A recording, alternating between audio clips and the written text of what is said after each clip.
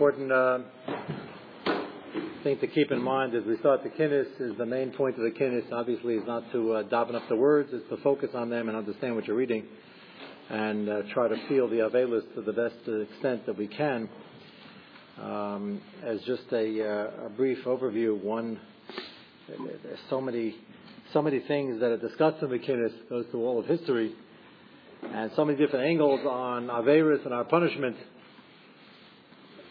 There's a famous pasuk in Devarim where Moshe Rabbeinu, as he's doing chazara in the averis of Klal Yisrael, as he recounts the Maisa of the Meraglim and the reaction when the Meraglim came back. So the pasuk says, "Heragnu ba'alechem v'taimru v'sinis Hashem asanu hotianu me'eretz Yisrael loses asana bi'ad ameri lashmidenu." One of the most unusual reactions you can have from Klal Yisrael. The Meraglim gave the report that there are giants there, they're too strong, and we're not going to make it, and we can't fight them, and it's not going to work. And the reaction wasn't only that we believed them and therefore were scared. That would have been a little more understandable, although wrong. They said far worse. Moshe Rabbeinu said, "Teragnu ba'alechem, you were mumbling and grumbling in your tents. V'taimer, and you said, b'sinas Hashem asanu, because Hashem hates us. Hotzianu me'eretz Yisrael loses asana bi'ad ameri lashmidenu. Hashem hates us, and that's why He took us out of Mitzrayim, and He brought us to the Midbar to have us killed." Which, say what you want about HaKadosh Baruch Hu, that you don't have bitachon, you don't have emunah, you think we're not strong enough, Hashem's not going to do an eighth. Say whatever level kfir you want, but don't say that He hates us. That doesn't make any sense. Well, Hashem is out to get us. It's an important question because if you read the kinnis today, as you all are about to do, you can get the misimpression that Hashem hates us and He's out to get us. If Hashem hated us and He was out to get us, He wouldn't still be here. Hashem has many ways of getting rid of people. And we wouldn't be here. We wouldn't be thriving again after a churban, and another churban, and then another resurgence. Hashem wouldn't have us keep coming back. So if you look here to understand, we're talking about the third day over here. What were they thinking when they said Hashem hates us? Why would Hashem want to punish us? They say we're not strong enough. Say we don't have bitachon. Say we're scared. Say we're falling short. Why Hashem hates us? So you look at one line of Rashi and one line of Sforno, and this gives us the whole secret to what the problem was. Rashi says, "B'sinis Hashem asanu." Moshe Rabbeinu gives the musar, "V'hu ha'oyev eschem." Hashem really loves you. V'atem seinen osai. You don't feel His ava, so you think that when you get punished, so the punishment is one of hatred, and therefore in return, you reciprocate and you hate the HaKadosh Baruch Hu. And it's a tall order, but Moshe Rabbeinu was telling them that if there's an Nisayan ahead, in this case, conquering a Yisrael, a daunting task, or in the case of Tisha B'Av, what happened to the end, the terrible, horrible Anshim, it's not because Hashem hates you. Because Hashem has Ava, and you need the Kapara, and you need the Nisayan. And Sforno says even more. So really a whole different angle that Sforno always says very few words, but lights up the sugya. B'sinas Hashem asanu. Why would they think Hashem hates them? Alma shavadna avodah b'Mitzrayim. The reason Hashem hates us is because we deserve it. Because for hundreds of years we did avodah zarah in Mitzrayim, and we never got punished. So they're sort of waiting for the other shoe to fall.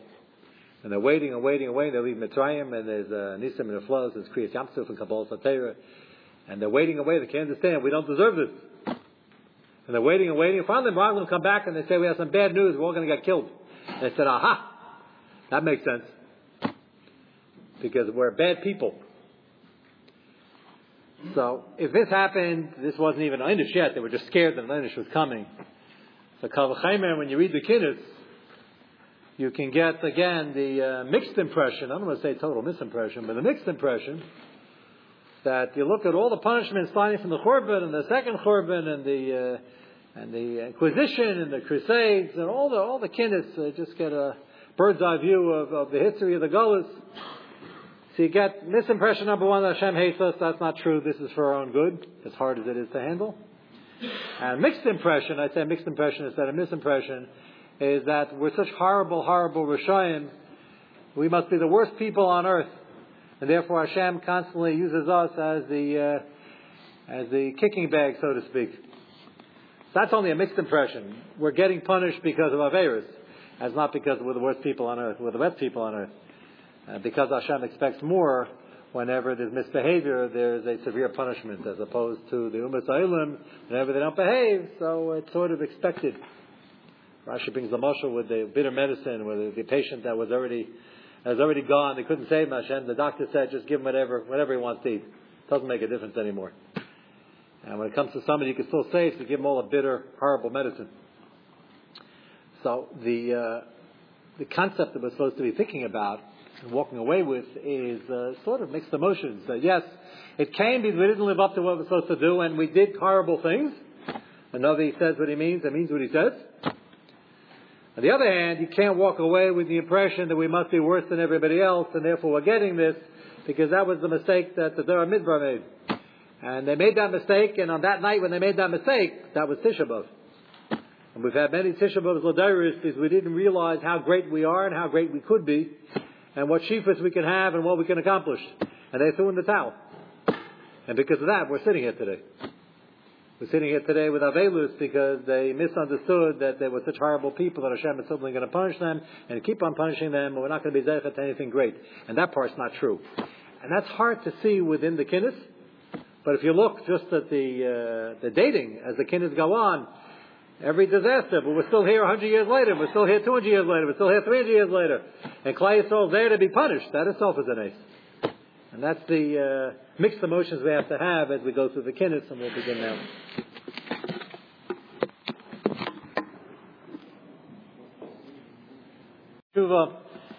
And it seems to be that he, if not totally eradicated, but made a serious dent in the avlas and the avodah zarah that was going on. At that time, there was a war. There's always a war going on somewhere in the Middle East, but this war happened to have nothing to do with the Jews. And Mitzrayim asked Rishus to pass through to go north. And Yirmiyahu understood in his understanding of the Psukim that the Pasuk promises at a time when Klal Yisrael is no longer doing avodah zarah, which is during his reign because he cleaned it up, that they would be zeicha not only to not be attacked by enemies, but they wouldn't have the discomfort of armies passing through. An army passes through in the olden times, it was not good for anybody. They used to steal and mug people and attack people, and it was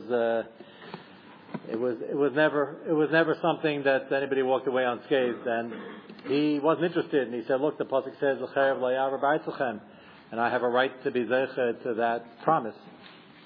Yirmiyahu Hanavi came to him, and he told him that in theory you'd be right had you cleaned everything up, but not everything is cleaned up. There are people still hiding in the basement, behind the doors, doing avodah zarah, as not as clean as you think. And this part is the debatable part, exactly what they're arguing on Matthias. Because Yirmiyahu, the way the Medrash tells it over, Yirmiyahu was told by Yoshiyahu Melech, he says, "Look, your Rebbe, Moshe Rabbeinu, says, Chayav layavar b'aitzlechem. You're telling me not to rely on that. I don't understand why." Talking about two very great people, but Lamaisa Yirmiyahu was the Rebbe and Yoshiyahu was supposed to be the Talmud.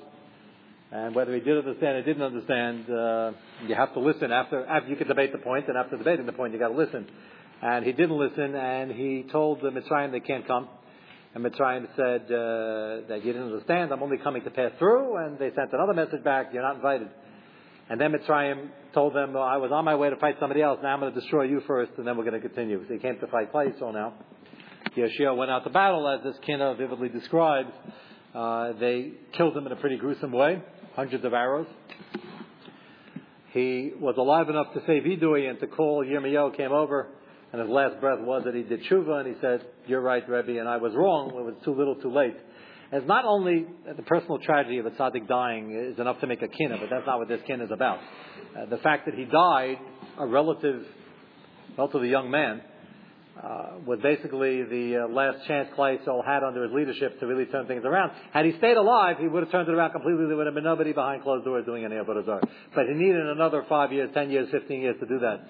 And now he's not going to have that opportunity. And from here on, Klal Yisrael is going to continue to slide down because he's not there to bring them up. Yirmiyah was still alive, and Yirmiyah is going to make many, many courageous attempts to do so. The disadvantage of Yirmiyah, like the fact that he was a Gadol Ador, he's an Avi Ador, he didn't have a police arm. And the Melech, the final Melech that he's going to plead with was Tzidkiyahu Melech, who was a Tzaddik Yesod Olam, but a very weak king. And he didn't press the agenda because his men, his cabinet, were made up of Rishayim, and he was scared of them. So at that point, it doesn't become a discussion of Das Torah, should I listen to my Rebbe, should I not listen to my Rebbe, Chayav Layar, Ba'atzalchem, what does the Pasuk mean, does it apply over here? Now it becomes the question when the Nevuah is going to be crystal clear, and I'll read from it in a moment, of what Tzidkiyahu HaMelech should do right before the Churban, and Tzidkiyahu is just too weak to listen, even though deep down he knows 100% that the Navi is right. In this Kinnah, it focuses on the conversation between Yeshayahu and Yirmiyah, and his admitting at the end that he rebelled against Hashem by not listening to his Rebbe. Let me just read a few of the psukim that will take place later. Similar exchange again. The debate over here wasn't what does the pasuk mean. The debate over here is can I do something about it. In Yirmiyah, when you read Echad, you get a glimpse of what Yirmiyah was up against. If you ever have the chance to read, this is perfect learning for Tisha B'Av. Nobody can complain. They have nothing to do. There's many prokim. I'm going to jump to Perek Lamed Ches.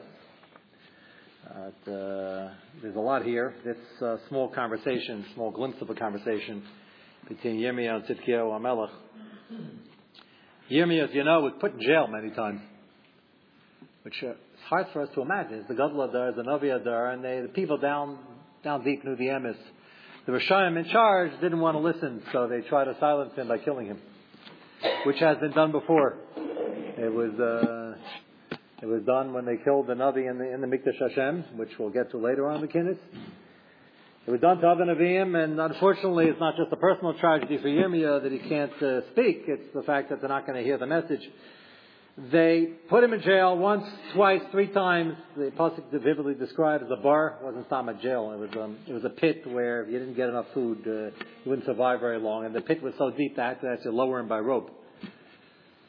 And what's very bizarre is that the Melech is still king. Tzidkiyahu is the Melech, and he knows about it.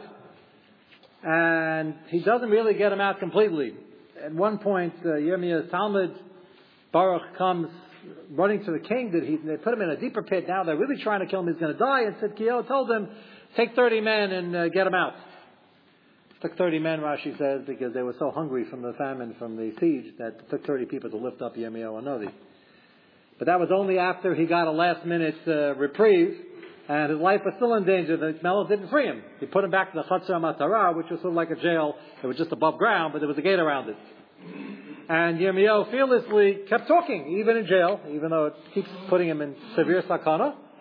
He keeps talking, and the people from Yerushalayim would come and listen to what he has to say. And again, the pasuk says that the officers came and arrested him and put him back in the bar. He came out. It was up and down and extremely dangerous for Yirmiyahu. During this whole process, Tzidkiyahu still calls him for private meetings in secret. He sends in the middle of the night, he calls him into his private palace, and he says, I want to hear the Dvar Hashem.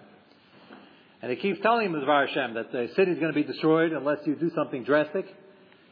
Sack your cabinet, is for one, and put people in who are interested in turning things around. And toward the very end, Tzidkiyahu calls him in one more time. In Pasuk Yadalit and Perek Lamed Ches, V'yishlach HaMelech Tzidkiyahu v'yikach es Yirmiyahu HaNavi Elav el Mavoy HaShlishi Asher Beis Hashem.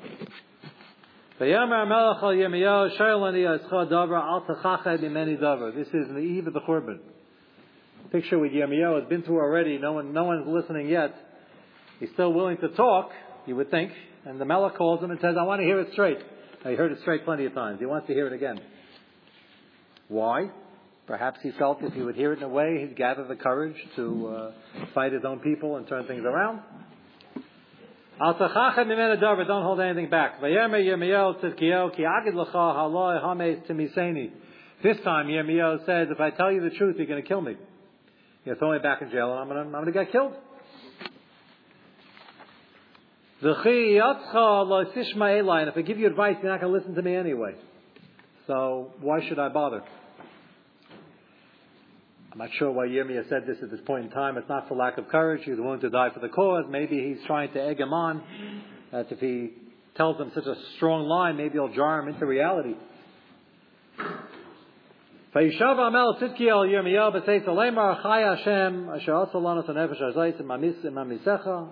to Hashem that he's not going to kill him. I'm not going to hand you over to my officers who will try to kill you.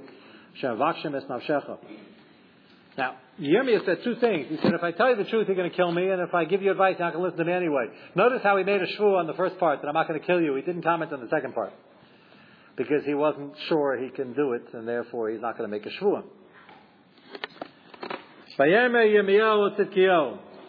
This is, to me, the saddest series of psukim in the entire Yirmiyah, because it's much more tragic when you're so close.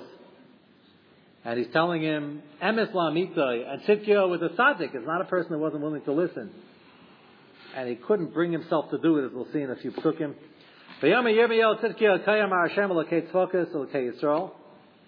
What was the advice? What was the nevuah? If you surrender, what's ironic is the same thing happened to Bayesheni.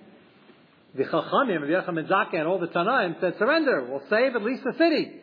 Maybe the Beis HaMikdash will be put out of commission, but it won't be totally destroyed. Give up now, we'll save something, we'll have a nucleus, we'll recoup in a quicker way.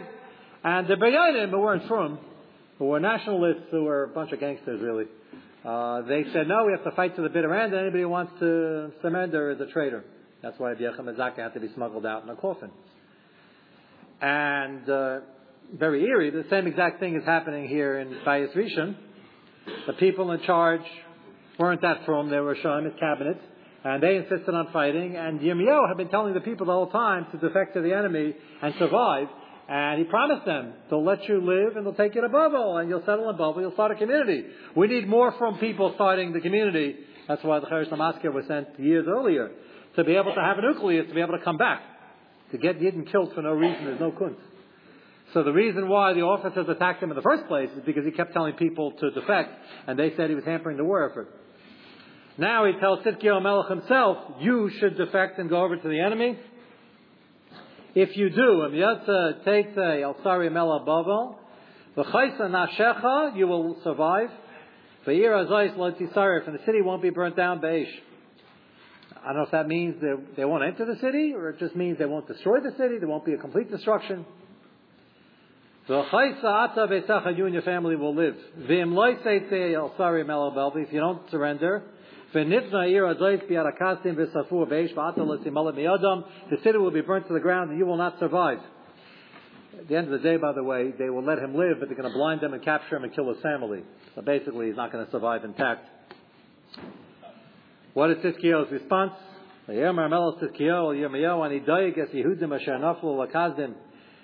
Interesting. What is he most afraid of?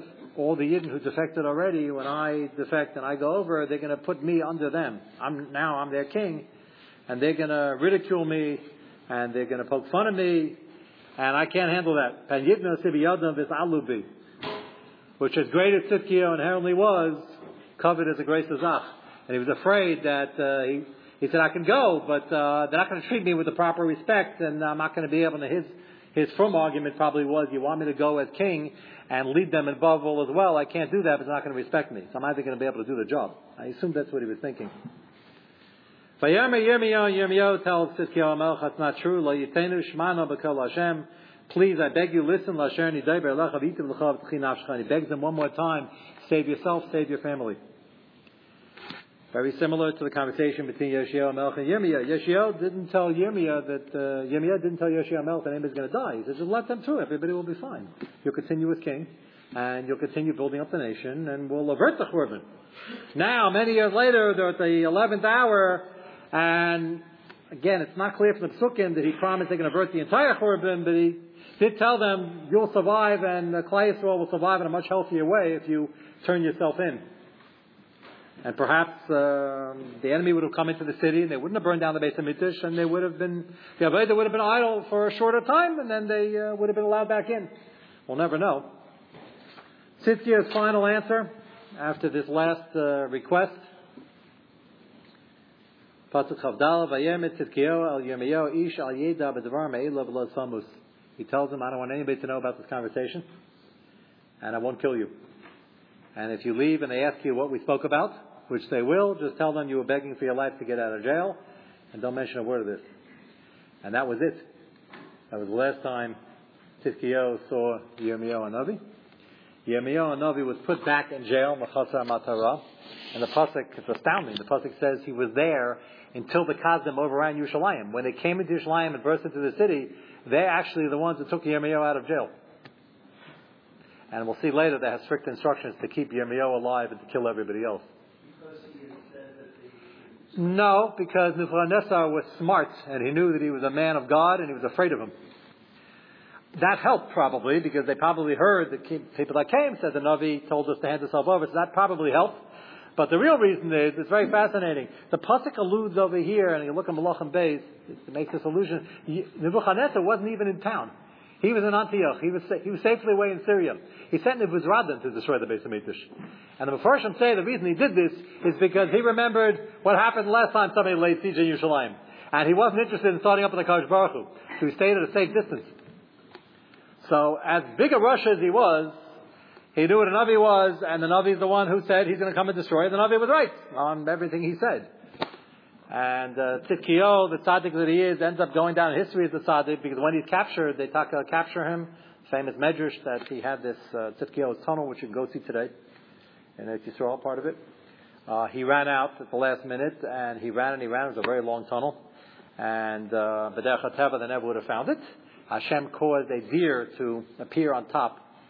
And they see a deer in wartime is always looking to live off the fat of the land. They tried to capture it and they couldn't, and then they gave chase. And the army of Nebuchadnezzar is chasing the deer on land as Tzidkiyahu was in the tunnel. And miles down, they finally catch the deer at the entrance to the tunnel as Tzidkiyahu comes out, and they capture Tzidkiyahu as well. And they took him and they, Rahman al-Islam, shechted his children in front of him, and they blinded him. And he was led to Babel, and this part is inspiring, but it was too little too late. As he walked to Babel, he spent the entire trip screaming out, Yidden, look at me. The Navi told me, Beferish, you're going to Babel, and you won't see it. And I didn't know what that meant.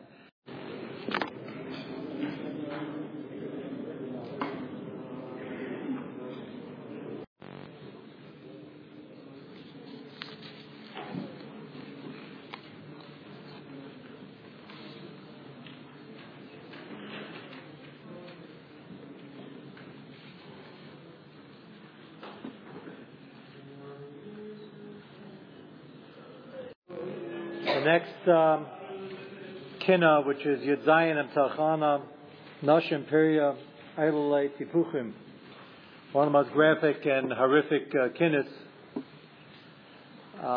Take a look first. If you have an Eicha with your kinas, is it part of the same booklet?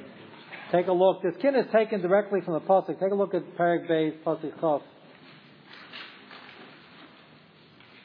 This parallels this one pasuk. Rei Hashem Pasuk Chaf. Rei Hashem v'abita lemi alalta koi and talchana noshim perium alei tipuchim. Talchana noshim perium means they're eating their children. Alei tipuchim we'll explain in a minute. Im yahari b'mikdash Hashem kohen v'navi.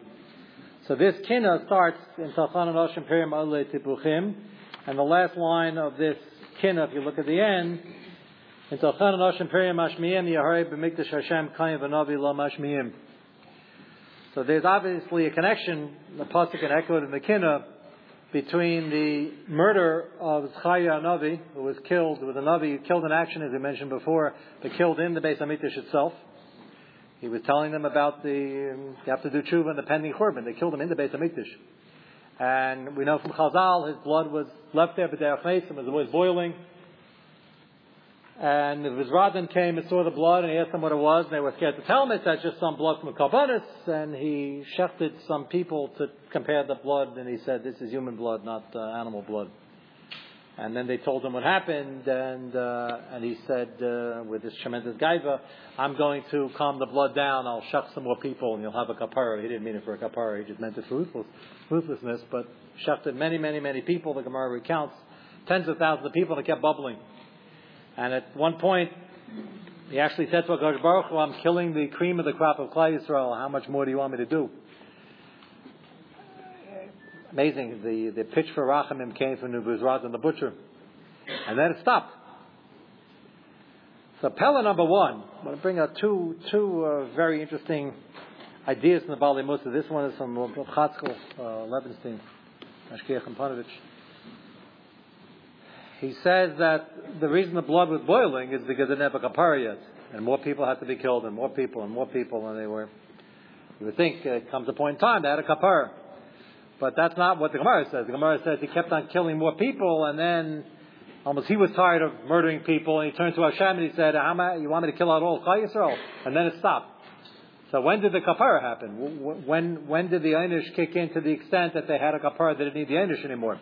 So Chatzkel says that the kapara over here was the hakara. So HaKadosh Baruch Hu was in control, and this was an Einish for their Averos. And Nebuzaradan came to the hakara that it was derech neis if he wasn't convinced before.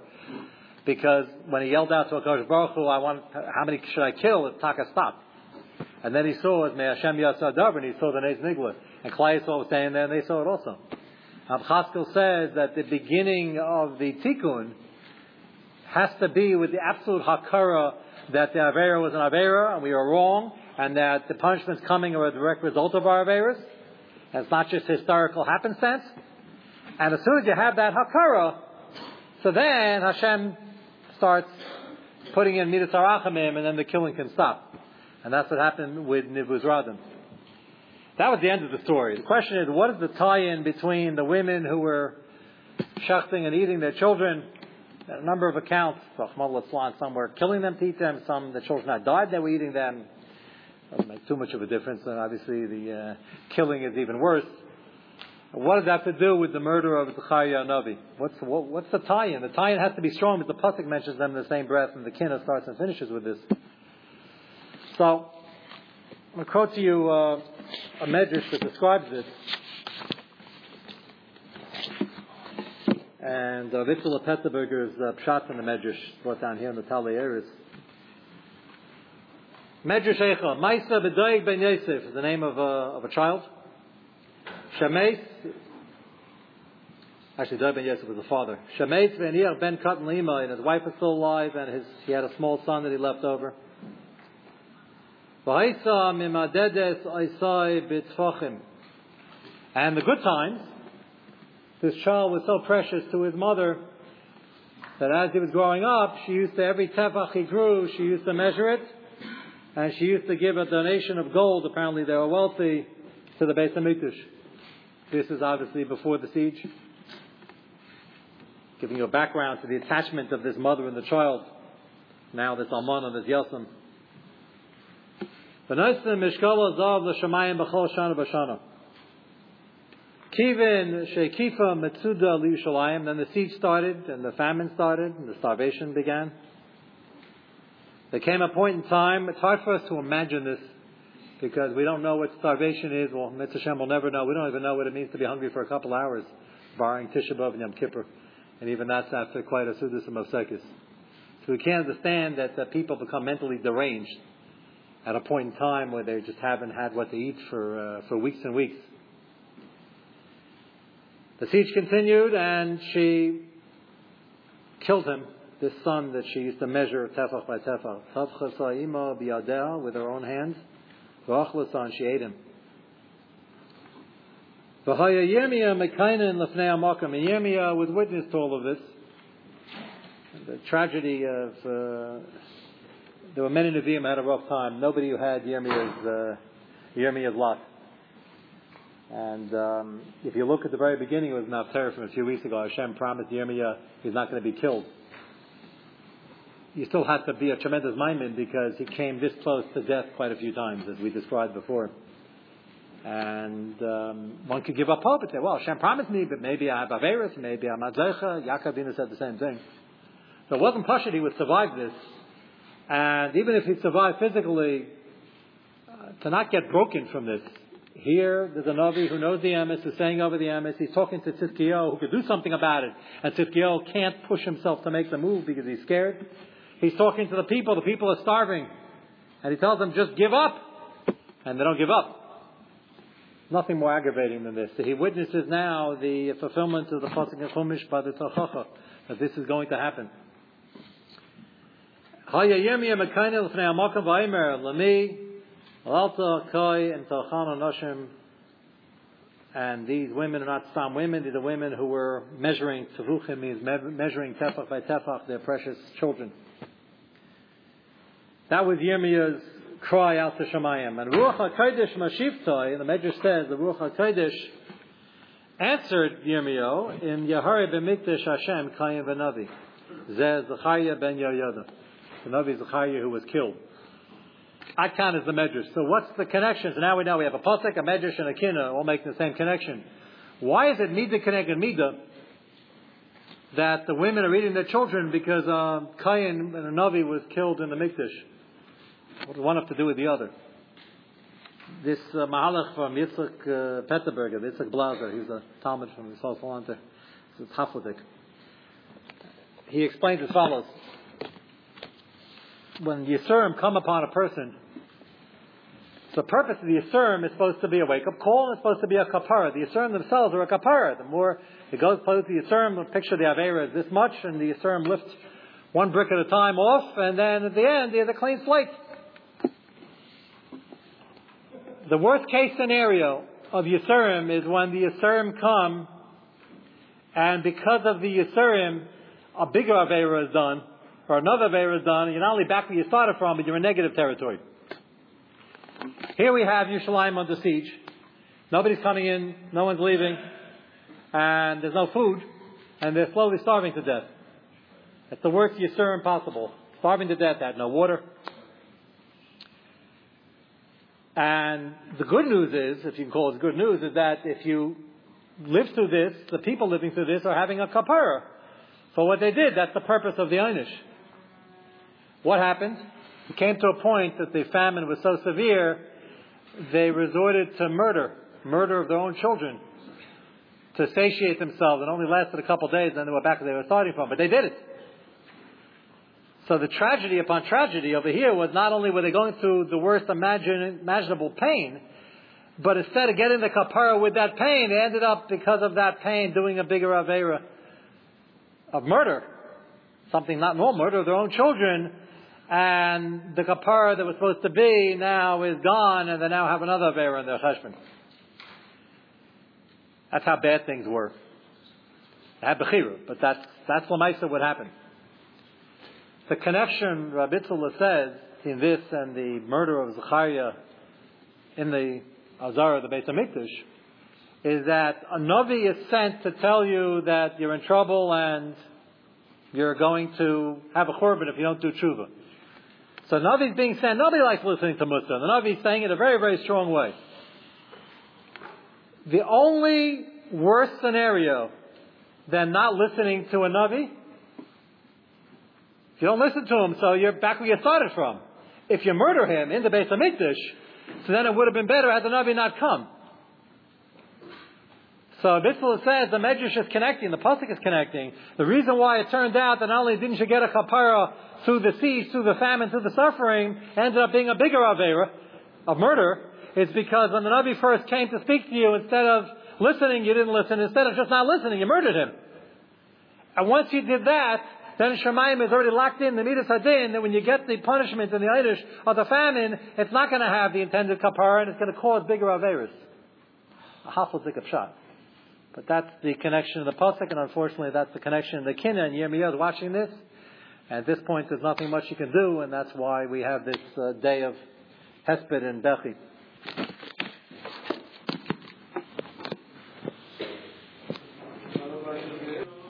Chaf Aleph, which is Isaiah Levanon, describes the Asar Ruge Malchus.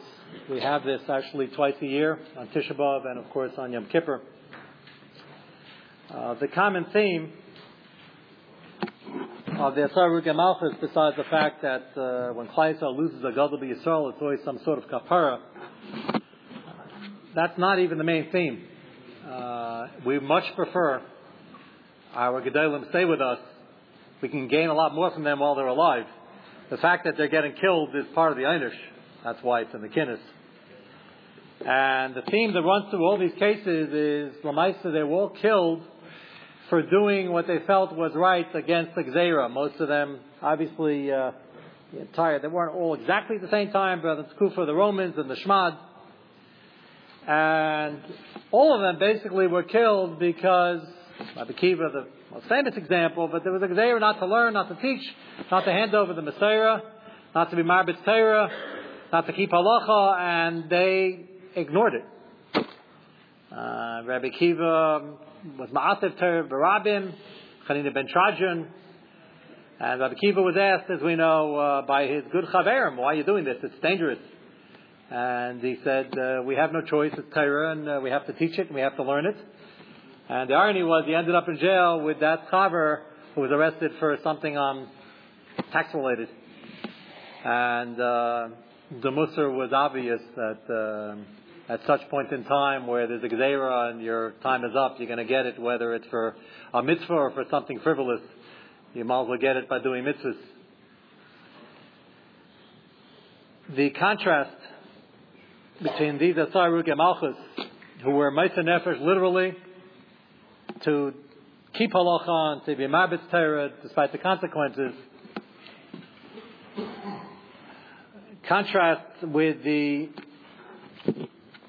Sanhedrin at the time of Tzidkiyahu. This is a very, this Maisa has a number of Makaris and Chazal. I'm going to read from Eicha Rabbah. It needs Hezber historically what was going on. You've heard some of the Maisa, I'm sure.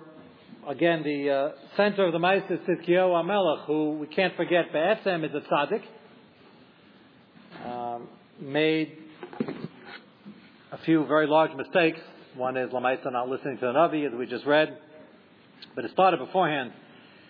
Tzidkiyahu was actually put into power by Nebuchadnezzar. Nebuchadnezzar came, attacked Yerushalayim, took away the king into Gullus, and appointed Tzidkiyahu as the next king. He appointed him with the understanding that he's going to be like a puppet king, but still he had his Maisa king. Klal Yisrael wasn't destroyed. The Beit HaMikdash was still standing. And it was an opportunity, perhaps, again, not total sovereignty, but a nucleus and where to continue. And the Medrash says, Amar Rabbi Elazar, Al Tehi Parshat Nadarim Kala Beinecha. Parshat Nadarim, Zarim and Shavuos, one has to be very careful with. Shaladei Parshat Nadarim Nergus Ahedra Gedalah Shal Tzidkiyahu. Lefi Shagala Yechanya, when Yechanya was taken into Gullus, and the Gullus Yechanya was a number of years before the Churban. That was Hashem's Midas Harachim to prepare, take Yidden into Gullus and prepare the infrastructure of Gullus.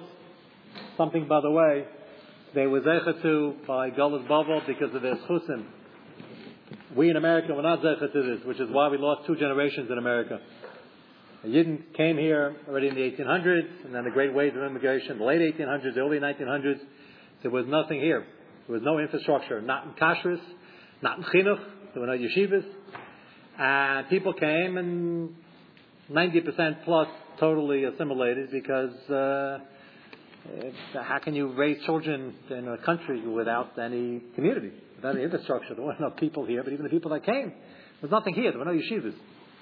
That didn't fix itself up till after World War II, by and large. How can Hashem let that happen? The answer is part of the Gzeira of the Holocaust was that, the good news is certain Gedalim survived, and they're the ones who rebuilt. But the Gzeira before the Holocaust and up to the Holocaust was that Yidden would not only physically be killed, but in a far-off country called America, they will be fine, healthy, and survive, but there won't be any Yiddishkeit. And we weren't zeicha to have that built-in Yeshua before the Makkah. By Churban Bayis Rishon and Sheni, they had that. They had it because Chayrish Lamaskir were sent into Gullus with Yechanya. Gullus Yechanya brought some of the best and the brightest, and they settled in Babel, and they built yeshivas.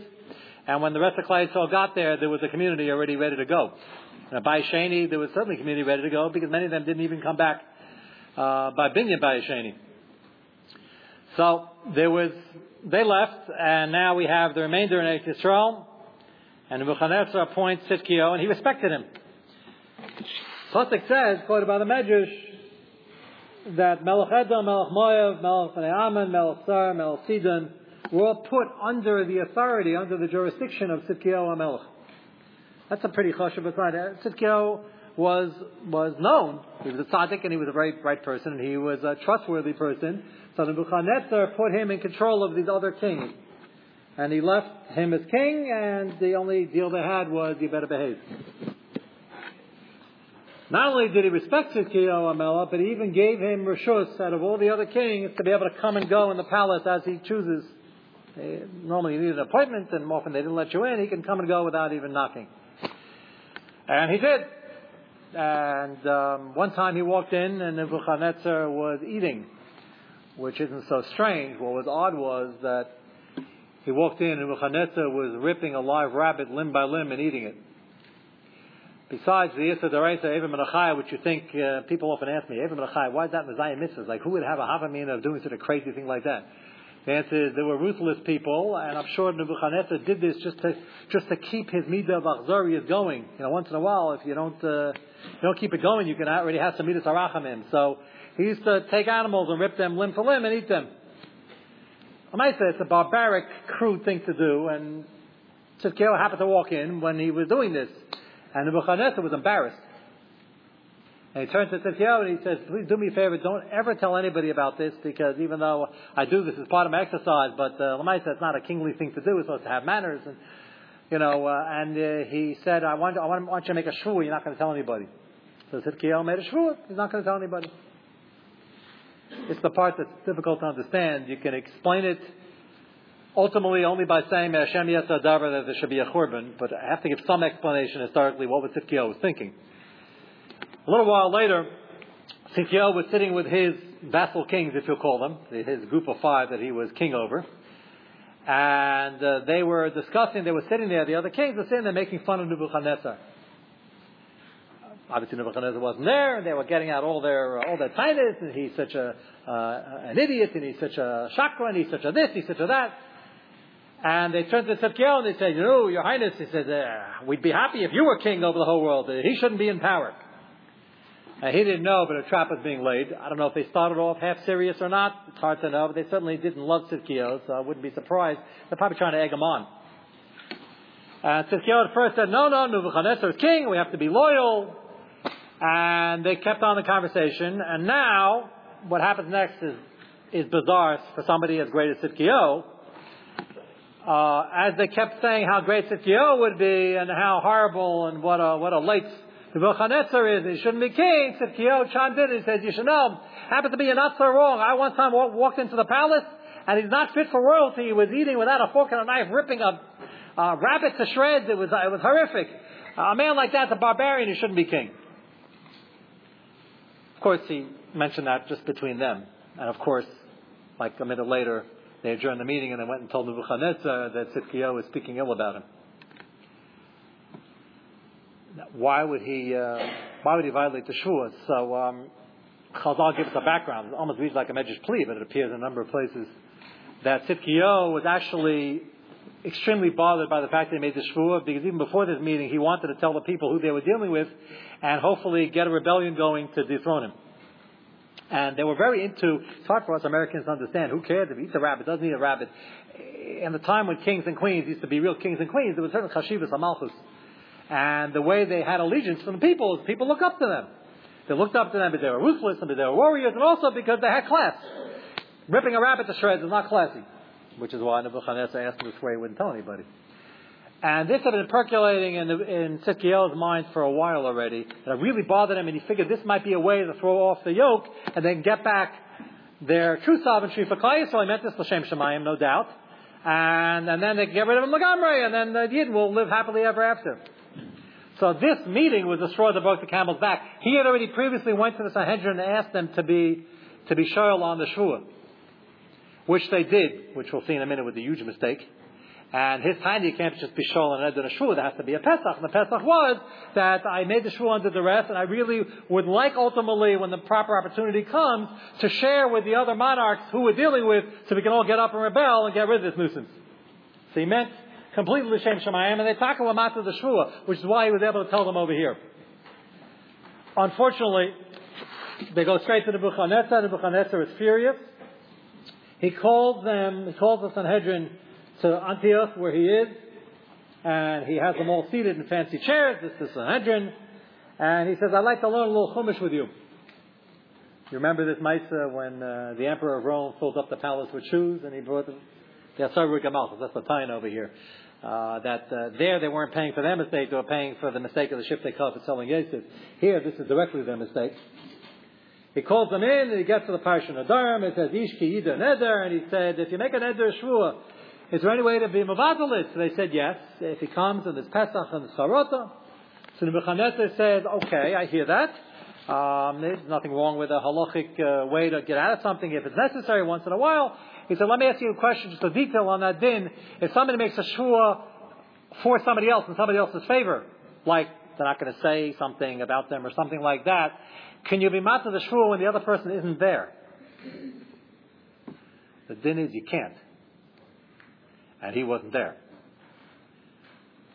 And after that, he took them all and he tortured them to death. And what were they thinking? There's a poor, but talking about Sanhedrin over here. So they were thinking, mistake number one is that Tzidkiyahu had a real good reason to be mevatel it so he can get the other people to rebel, which Tzidkiyahu did l'shem shemayim, but was still wrong because it's not the time to rebel. You got to know when to rebel, when not. Just ironic that when it came time, Yirmiyahu begged him to turn himself over and to stop it. That he wasn't brave enough to do, but this he was. This is an earlier time. And mistake number two was, I can imagine they were thinking that, yes, the din is that if two Yidden have this conversation and I tell you something in confidence, I make you make a shvua, you can't be matzah shvua without my okay. But they probably figured Nebuchadnezzar is a Rosh Marusha, and he's the guy we're talking about. He says, we're not going to get his okay, and he deserves it because he deserves to throw him off the throne, and therefore they matzed it, which is a great lumdus, but it's wrong. And what happened over here is that the Medrash has a very graphic description. They tied them to the tail of horses and dragged them to the town. And the Medrash makes a very interesting remez to something which is not apparent what it means. Chagru tzakim, as soon as they heard the psak, they put on sackcloth, they realized they did wrong, and they started doing tshuva. This is still the Sanhedrin. And they knew they were about to die, so they were doing tshuva. And they remembered the schutz of Yaakov Avinu that says, Yosam sak b'mosnos. That's interesting. What in the world is them putting on sackcloth? Yaakov Avinu is sitting on Avelis all the years for Yosef HaTzadik. What does one have to do with the other? So he quotes here from the Beis HaLevi. Fascinating insight. Yaakov Avinu sat Shiva for 22 years. Why was he so upset? What kind of shadow? Why was he so upset? His son was missing. He didn't know whether he wasn't alive, whether he was a slave somewhere, whether he's tortured. That's upsetting enough. But for Yaakov Avinu, Lamaisa, 22 years of Avelis, this Shiva Shloshim Yud Beis Chodesh is a time when a person is not allowed to be mis'avel on an iftar more than what's allowed. Yaakov Avinu certainly had more bitachon than we do, so why did we get it and he didn't? Why did he sit for 22 years? So the Beis HaLevi says that Yaakov Avinu was faced with a quandary that was much bigger than the fact that he lost the son, Le'aleinu Rachman L'Islam. That itself would have been horrific, but that would have ended Shiva Shloshim Yud Beis Chodesh. But it didn't stop. 1 year, 2 years, 3 years, 4 years. It went on for decades. What Yaakov Avinu was worried about was they had a Messiah, you needed 12 shvatim. And without 12 shvatim, you're not going to have Klal Yisrael. It's going to be an imbalance. And every Shevet has its contribution. And what pained him the most and what he couldn't recover from is the fact that his job in this earth was to create 12 shvatim, to create the Shiftei Kah, and to get Klal Yisrael going, and he only had 11. So Beis HaLevi says, okay, that's a problem. Yaakov Avinu had 4 wives. So take another one, find another tzaddikus, and have another child. Why did Yaakov Avinu do that? It's a good kasha. If that was the real problem, the problem was not after the year of Avelis, the problem was not the son per se anymore, although that I'm sure left him very empty, but that wasn't why he sat Shiva for 20 years. He sat Shiva because Klal Yisrael didn't have 12 shvatim. So make a 12 Shevet. The answer the Beis HaLevi says is that he couldn't because he promised Lavan, he made a shvua to Lavan. Lavan asked him in his last conversation with him that you better not take any other women on my daughters. And he promised him he wouldn't. Yaakov Avinu struggled with a very, very painful decision. And you can be sure over 20 years he went back and forth and back and forth. The one end I have a shvua to Lavan who didn't deserve any respect, and I should really go be shown the shvua with Lavan the nice for in Russia. And if I do that, I'll be able to build Klal Yisrael and get the 12 Shevet in here. Or at the end of the day, a shvua is a shvua and a chil Hashem is a chil Hashem, and I made a shvua. And even if Klal Yisrael won't have 12 shvatim, I can't do anything about it. And we all know what his decision was. He didn't take another wife. So the Medrash over here, according to the Deitzei Levi, now fits in very well. The Medrash says that this Sanhedrin sat down, they put on sackcloth, they remember the sackcloth of the Avelus of Yaakov Avinu. What does one do with the other? The answer is Yaakov Avinu struggled with the same exact problem. He had a shvuah, and he had good reason to break it, and he had good reason to be shayl on it, but he didn't because he knew Lavan wasn't there, and he knew Lavan wouldn't agree. So he didn't do it, even at the expense of Klal Yisrael. And here they have the same shayla. Tzidkiyahu had a good taino, we could build up Klal Yisrael, get rid of Nebuchadnezzar, and we'll be free, and Klal Yisrael will shaygel, it'll be gavaldik. Don't make cheshbenis for HaKadosh Baruch Hu. At the end of the day, I'm not saying we would have done better, but at the end of the day, if you have a shul and there's a potential for Chil Hashem, you could be doing 100 favors for HaKadosh Baruch Hu. It's not worth it. And the contrast to Asar Ruge Malchus is that they could have made many rationalizations why, the Romans are here. Instead of getting killed, if we get killed, we're not going to have any leaders. So right now, maybe we'll stop shear. We'll bring Torah underground a little bit. And when the heat's off, we'll figure it out. We would make such cheshbenis. Get everybody killed. Rabbi Kiva gets killed. If everybody gets killed, there'll be no leadership. They didn't make that cheshbon. Right now, what's Aser is Aser. If we get killed over it, we get killed over it. Nothing we can do. And despite the fact we lost these 10 Gedolim, the reason Klal Yisrael is still here is because they understood from them what Mesiras Nefesh is. And even so, quote unquote, Pasha Yid, there's those things, a Pasha Yid, understood that there's a Chiv Yahar Vayaver, and if we're being asked to do something that's against Allah, you can't do it no matter what. What's going to be with Klal Yisrael? It's not our problem. Famous Medrash that the time of the Churban, when they saw they couldn't defend the Temple Mount anymore and the Beit HaMikdash area in the Azara, they took the keys and they threw them up. And the keys never came down. That's a very important medrash. Because what that means is there comes a point where you just can't do anything. Now the question is, should you cut corners in Yiddishkeit to be able to save Klal Yisrael? The answer is no.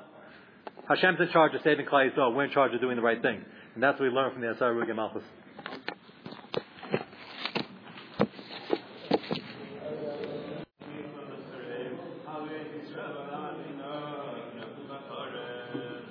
In Kinach Vav, there's a very clear description on Yirmiyahu's attempt, from the Pasuk, his attempts with the people to change them and to move Tzidkiyahu. Here we see his attempts, Klape Shamayim, to try to elicit Schus Avos and to try to be Ma'ira the Rachamim. And the first paragraph, if you look, Ad Bahalach Yirmiyahu al Kivrei Avos, he runs to Chevron. How can you be asleep? How can you be quiet at a time like this? At the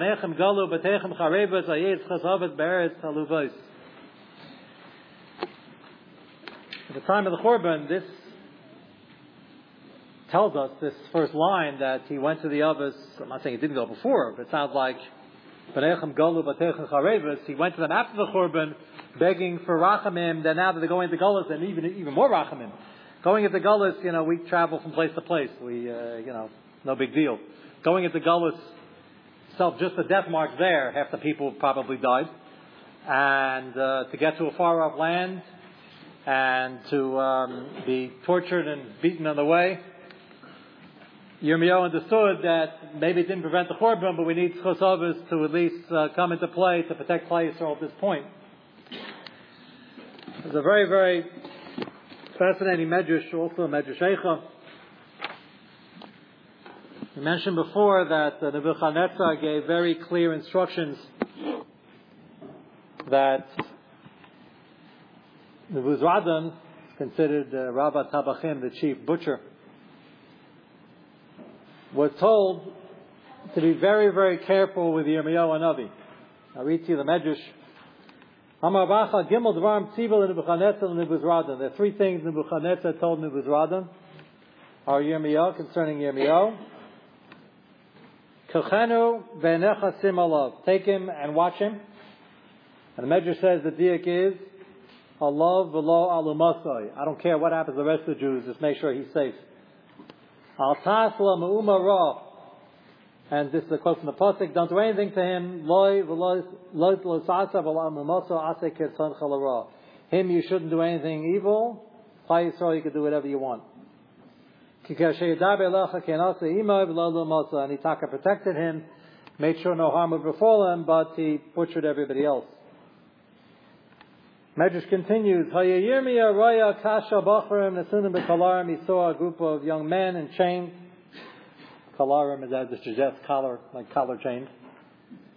V'naisin as Rosh Imam, and he would go and put his head within the chains to be with them in their tzara. The Buzradan saw that, he got very nervous because he's under very strict orders, he shouldn't get hurt. And he quickly came and pulled them out. And then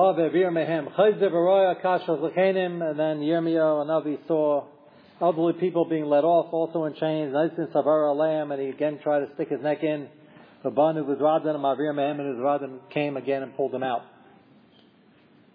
He was getting very exasperated. So the Buzradan said to Yirmiyahu, I can't figure you out. There's one of three things going on over here. We'll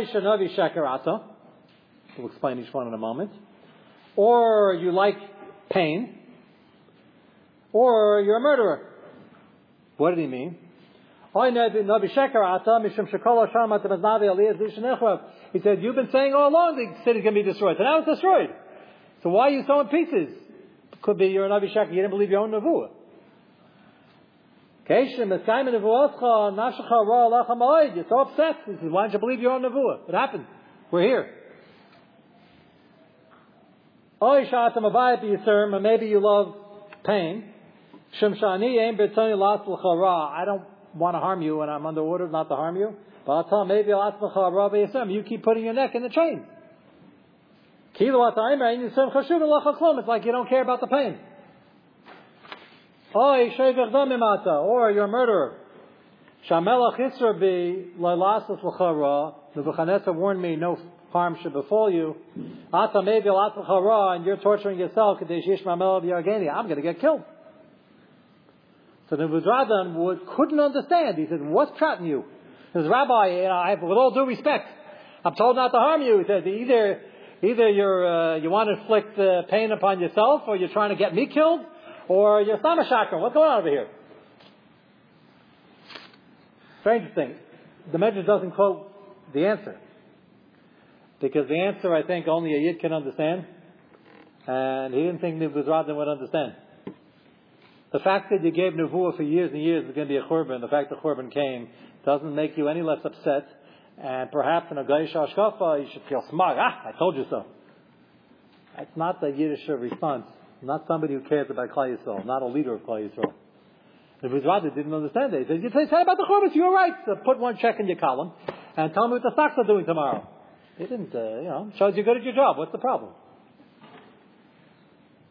Trying to get me killed, the Stam was ridiculous. He wasn't trying to get him killed. He was acting on his nature, his wonderful midas of Imo Enochi B'Tzerah. And the Buzradan wouldn't understand this. At the end, the Sefer Amalai Yem Tov Enecha Ba Vasim Enecha Eni Alecha. He says, I'm really here to watch you. Please be careful. And he didn't listen, and he started parading through Eretz Yisrael to the border with Klal Yisrael, and he wanted to go with them. Klal Yisrael was going to go. So how can I stay here? So he kept telling him, you're exempt. You don't have to go to Go home. Go home, relax. And he wasn't going to do that. Until Hashem gave Yirmiyahu Hanavi another Nevuah. What was the Dibur? Amar Kadosh Baruch Hu Yirmiyahu. It's very Talmudic. Hashem came to Yirmiyahu and he told him, Yirmiyahu, imatan nishar kan.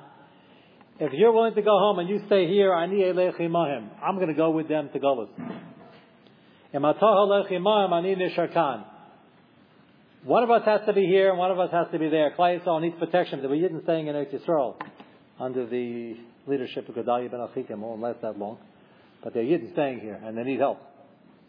And Hashem said, I understand, you want to go with them into Golus and suffer along with them. Either you stay here and I go with them, or I stay here and you go with them. But we can't both go with them. What was Yirmiyahu's response? I really can't do much, and the bulk of the people are going to Golus. It's a small percentage stayed in Eretz Yisrael.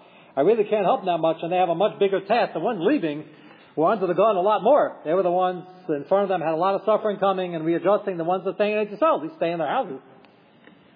So Yirmiyahu says, Kosh Baruch Hu, you do a lot more for them than I can. Eliyelech Barim Amalkam, their creator and their king should go with them. Should be Yod Elohim Harbe, that Hashem should go into Golus. Hadod the Siv, Achash Alchim B'Zradin, Rabbi Tabachim is Yirmiyahu Asa Bezikim, and he pulled them out and he finally went home. And the lesson over there in this pasuk is Rabbi Tabachim pulled them out, Yirmiyahu V'Hu. So the Medrash Dash Yirmiyahu V'Hu means Yirmiyahu and HaKadosh Baruch Hu. Kaviyachal Hu V'Hu Aser, both HaKadosh Baruch Hu. Kaviyachal and Yirmiyahu were in chains. They both felt the tsar of Klai Yisrael. And Hashem paskins Ani B'Seich HaGolah. I'm going to go with Klai Yisrael into the Golus where Hashem has remained. One of the main themes of Tisha B'Av is crying about Golus HaShechina, not just our own Golus and our own discomfort.